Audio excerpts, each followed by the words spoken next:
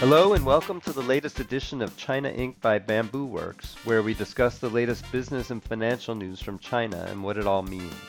I'm Doug Young, Bamboo Works editor-in-chief, and I'm joined today by Renee Vangusten, one of our founding partners, who's also a longtime China watcher and former investment banker. Today we'll look at China taking the crown from Japan as the world's largest car exporter. And we'll also look at the latest foreign acquisition by domestic car maker Geely. And a hint for everybody, James Bond might like this one. So we'll start off with car exports. New data is showing China passed a major milestone in the first quarter of this year by officially speeding past Japan to become the world's largest car exporter. More specifically, China exported just over a million cars during the quarter versus about 950,000 for Japan. China moved into the car exporting fast lane by shipping 58% more vehicles abroad in the quarter than last year. So, Renee, what's driving this recent explosion in China's car exports? No puns intended there. Well, it can be explosion because most of the ones that they're exporting are electric vehicles. Oh, touche. This being said, I think this has been expected for some time. Just the sheer number of Chinese car manufacturers, with a lot of them pushing to grow overseas because they can't really grow as much domestically. So this was expected, not a surprise. Obviously, a lot of those cars are electric vehicles, and very clearly, China there has a huge advantage over Japan. Most Japanese car manufacturers have been slow in producing electric vehicles or converting their traditional IC cars into EVs. They've been good selectively here and there. Toyota and Prius, being as a hybrid car, have done pretty well on the export front, but it's just one model. The Nissan, started many years ago producing a car called Leaf, which was fully electric, but after that they did not really move very quickly to go across their whole model spectrum, if you want. Generally speaking, the car manufacturers in Japan have been slow adapting. Some of them, if not all of them, have invested in hydrogen. So it's been different strategic pursuits, if you want, when it comes to EV. So I think you combine these two things, and I think it starts explaining what has happened. A little caveat though, Japanese manufacturers, car manufacturers, have been producing cars in many countries around the world for a long, long time. Hmm. So if you look at the US, for instance, Honda, Toyota, Nissan have had, manufacturing plants in the US for, more than a decade. I think in some cases even 2 decades. And therefore, that I don't think these volumes have ever counted as export from Japan, obviously. Right.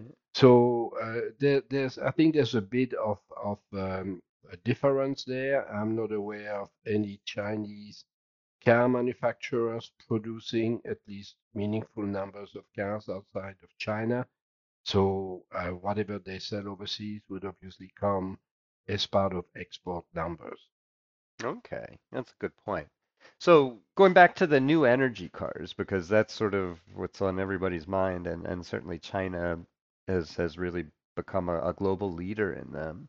But that said, other countries, especially the US and I would say even Europe, are starting to realize the importance of not letting China dominate this important market and several others actually. And now they're providing all kinds of incentives to try and build up their own industries. If you look at it from that perspective, how do you see this sort of playing out in terms of the global car market, say in the next 20 years? Is China going to be able to really maintain this kind of an exporting edge? Well, if you look at 20 years, it's hard to tell. So many things will happen. Foreign exchange rates have a tendency to change fairly often, for one. So that obviously influence cost. EV, new energy in general policies in a lot of countries around the world have been evolving very quickly over the last year and a half. And overall, you mentioned Europe and the US. Very clearly, those two are not about to let China do to the EV market what it did to the solar panel market. Right. There's a very strong political will in both places to make sure that that does not happen. And in addition to that, it kind of, jives with the more recent efforts to diversify supply chains, to not decouple necessarily, but de-risk, Right. the way that Europeans call it, and even the U.S. administration now seem to prefer that term over decoupling. Yes. But yeah, I think that you're going to continue to see big efforts in Europe, in the US, to make sure that they build viable, sustainable EV manufacturing capabilities. Hmm. That's not going to go away. It has started. It comes with all kinds of stuff in terms of subsidies and all of that. There's a lot of complaints from different countries around the world about what the US has done, but eventually they're all going to come to terms with it. And you'll see, don't let's not forget that Europe has a few, Germany in particular, pretty powerful car manufacturers who seem to finally have caught the EV bug and are investing massively in bringing their entire product line to the EV technology. Same thing in the US. And I was listening earlier today to Jim Farley, the CEO of Ford Motor, who basically is investing massive amounts of money in creating, a pretty extensive line of EV models, cars and trucks and so on. GM is doing the same thing. Then there's Tesla, obviously, Hmm. not to mention that even Stellantis, who is kind of Italian slash American, has got into the act. So I don't think China is going to be able to do to the EV sector what they did with the solar panel sector. Okay. I imagine this export edge that they've got right now, if we look at it from a longer term perspective, might be a little more fleeting, or at least it's not at all clear that, they'll be able to maintain such a high level of export. Well, some of it obviously will have to do with price consideration, and they're probably still today capable of producing more cheaply than certainly the US and even Europe, Hmm. That's true. not to mention Japan. So I think that they will retain that advantage for a while. But overall, an EV car is much more simple to manufacture, to operate, to maintain than its ICE equivalent. Right. And therefore costs are going to come down with volume for everybody. In the US, Elon Musk has touted a cheaper Tesla model that would sell somewhere between 20 and 25,000 US dollars, Hmm. which is about $15,000 cheaper than his cheaper car today in the market. So there's a clear trend there in terms of decreasing cost. And at some point in time, I think China will lose that advantage, but it's not going to happen very quickly and definitely not overnight. Right, right, right. Okay. Well, let's move on to a more niche car area, which is we'll take a look at this acquisition that I mentioned earlier by Geely, which is one of China's big car makers. Geely already has a number of foreign brands, including Volvo and British sports car maker Lotus. And now Geely's taken a further drive into sports cars by boosting its stake in the renowned but struggling Aston Martin, which a lot of people know is associated with the James Bond franchise. Specifically, Geely's paying 234 million pounds, or around $290 million, to boost its stake in Aston Martin to 17% after it first acquired 7.6% of the sports car maker last year.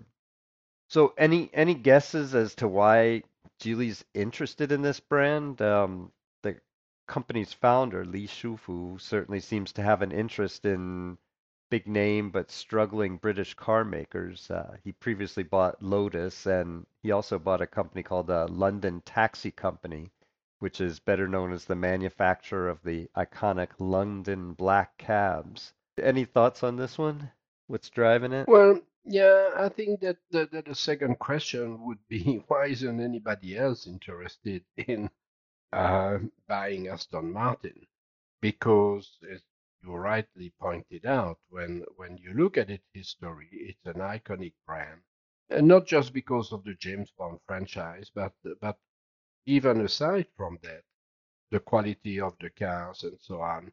There's a Formula One aspect attached to it, which was not always the case, which was the case historically, didn't do particularly well. But if you look at the past 2 years and this year in particular, Aston Martin Formula One is performing extremely well and quite unexpectedly, actually. So that has an additional aura.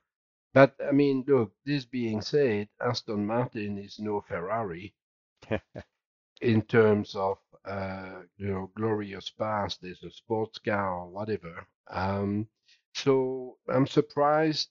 On one hand, I'm surprised that nobody else has taken any interest in it, which I think tells us something.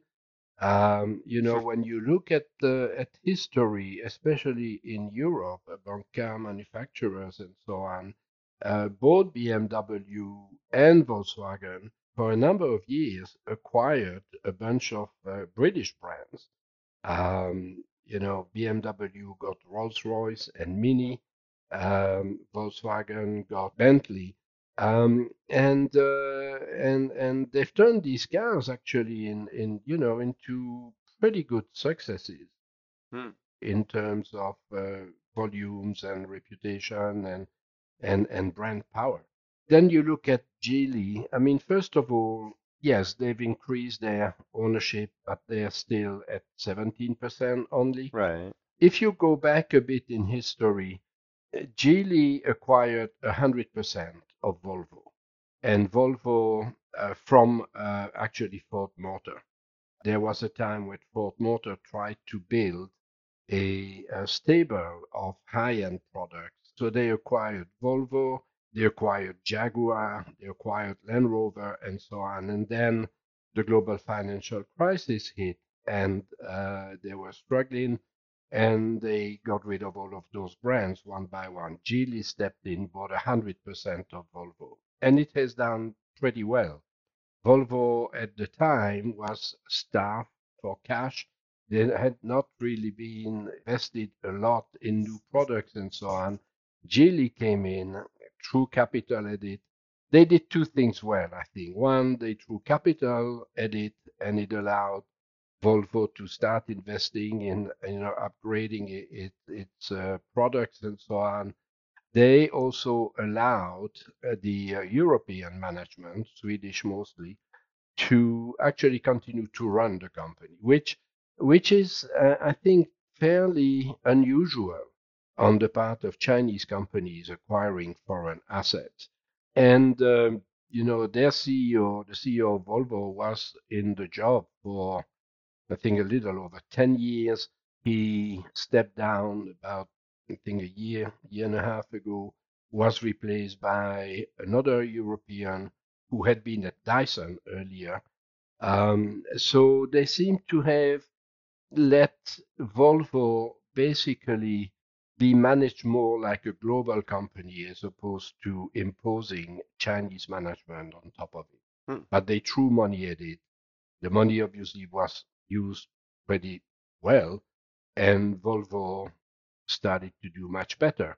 They eventually spun off Polestar, or their process of spinning off Polestar, which is the EV, the newer EV business in the Volvo group. Then, you look at what is happening with Aston Martin. Number one, it's a historical good brand, visible very clearly. Two, it has been obviously starved for cash and has not invested enough. Three, it has the aura, at least, of its current performance in Formula One, and hopefully they will continue to do well there. Four, they need to move into EV at a faster pace for fear of being left behind. You look at their competition, even Ferrari has moved much, much quicker into EVs. So they need to do that.